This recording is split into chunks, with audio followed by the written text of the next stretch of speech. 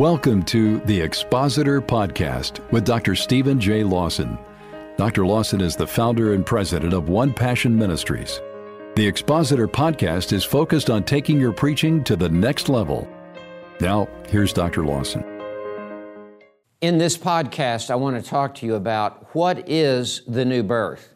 And underlying that question is, I want you to preach the doctrine of the new birth. And in order to preach regeneration, you must understand what it is. So I want to take a few moments in this podcast and just underscore some obvious features about the new birth. It could very easily be succinctly summarized in this way. The new birth is the life of God in the soul of a man. The life of God in the soul of a man. And let me explain how regeneration differs from the doctrine of justification by faith alone. Justification, sola fide, as glorious as it is, in a sense, it's only paperwork in heaven. It only changes our status before God, our standing before God, and that is glorious. That is the heart, really, of the gospel message, as Paul makes his case in Romans 3:21 through chapter 5, verse 1. But the doctrine of justification does not change your life. It only changes your standing before God. Let's be very clear. It's not an experiential truth. It is the doctrine of the new birth that changes your life. It gives you new life. It makes you into a new person, a new creature in Christ Jesus. The old things passed away. Behold, new things have come. That concerns your life. And in the doctrine of the new birth, you are given a new heart. Your old heart of stone is taken out, and you are given a new heart of flesh. Your old heart that was dead towards God and spiritually lifeless was extracted. And the great physician, God, then with His invisible hand implanted a new heart, a heart of stone that is alive unto God, that has a spiritual pulse and a spiritual heartbeat, that is responsive to the things of God, that is alive unto God. What a glorious truth this is. And in the doctrine of the new birth, the reality of the new birth, God gives you a new mind.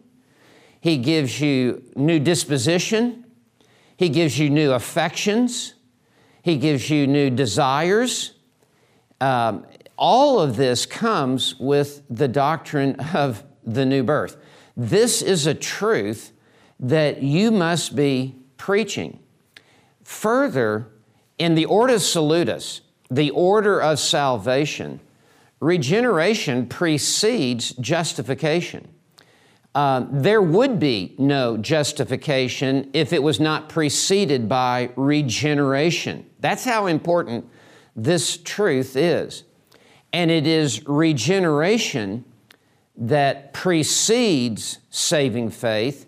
It is regeneration that produces saving faith that is exercised in the doctrine of justification by faith.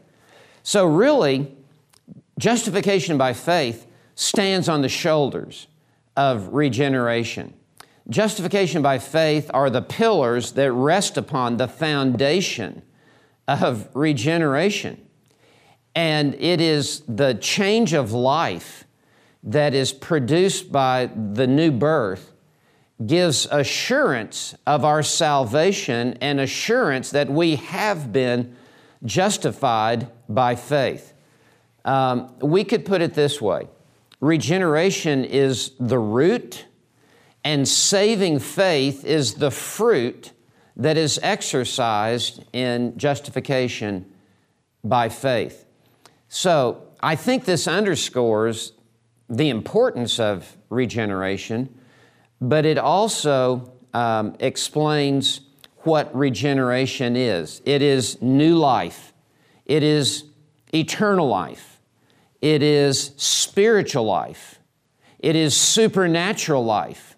It is resurrection life that is placed into the spiritually dead sinner, into their soul and into their heart, by which they come alive unto God and are enabled to believe upon the Lord Jesus Christ. This is critical in your preaching of the gospel.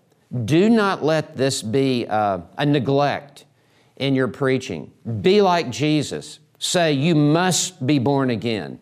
Call people to the reality that God must act upon their soul and they must be birthed into the kingdom. God will honor your preaching of the new birth. May He give you great power as you in the pulpit and as you stand before the people of God, herald this glorious truth.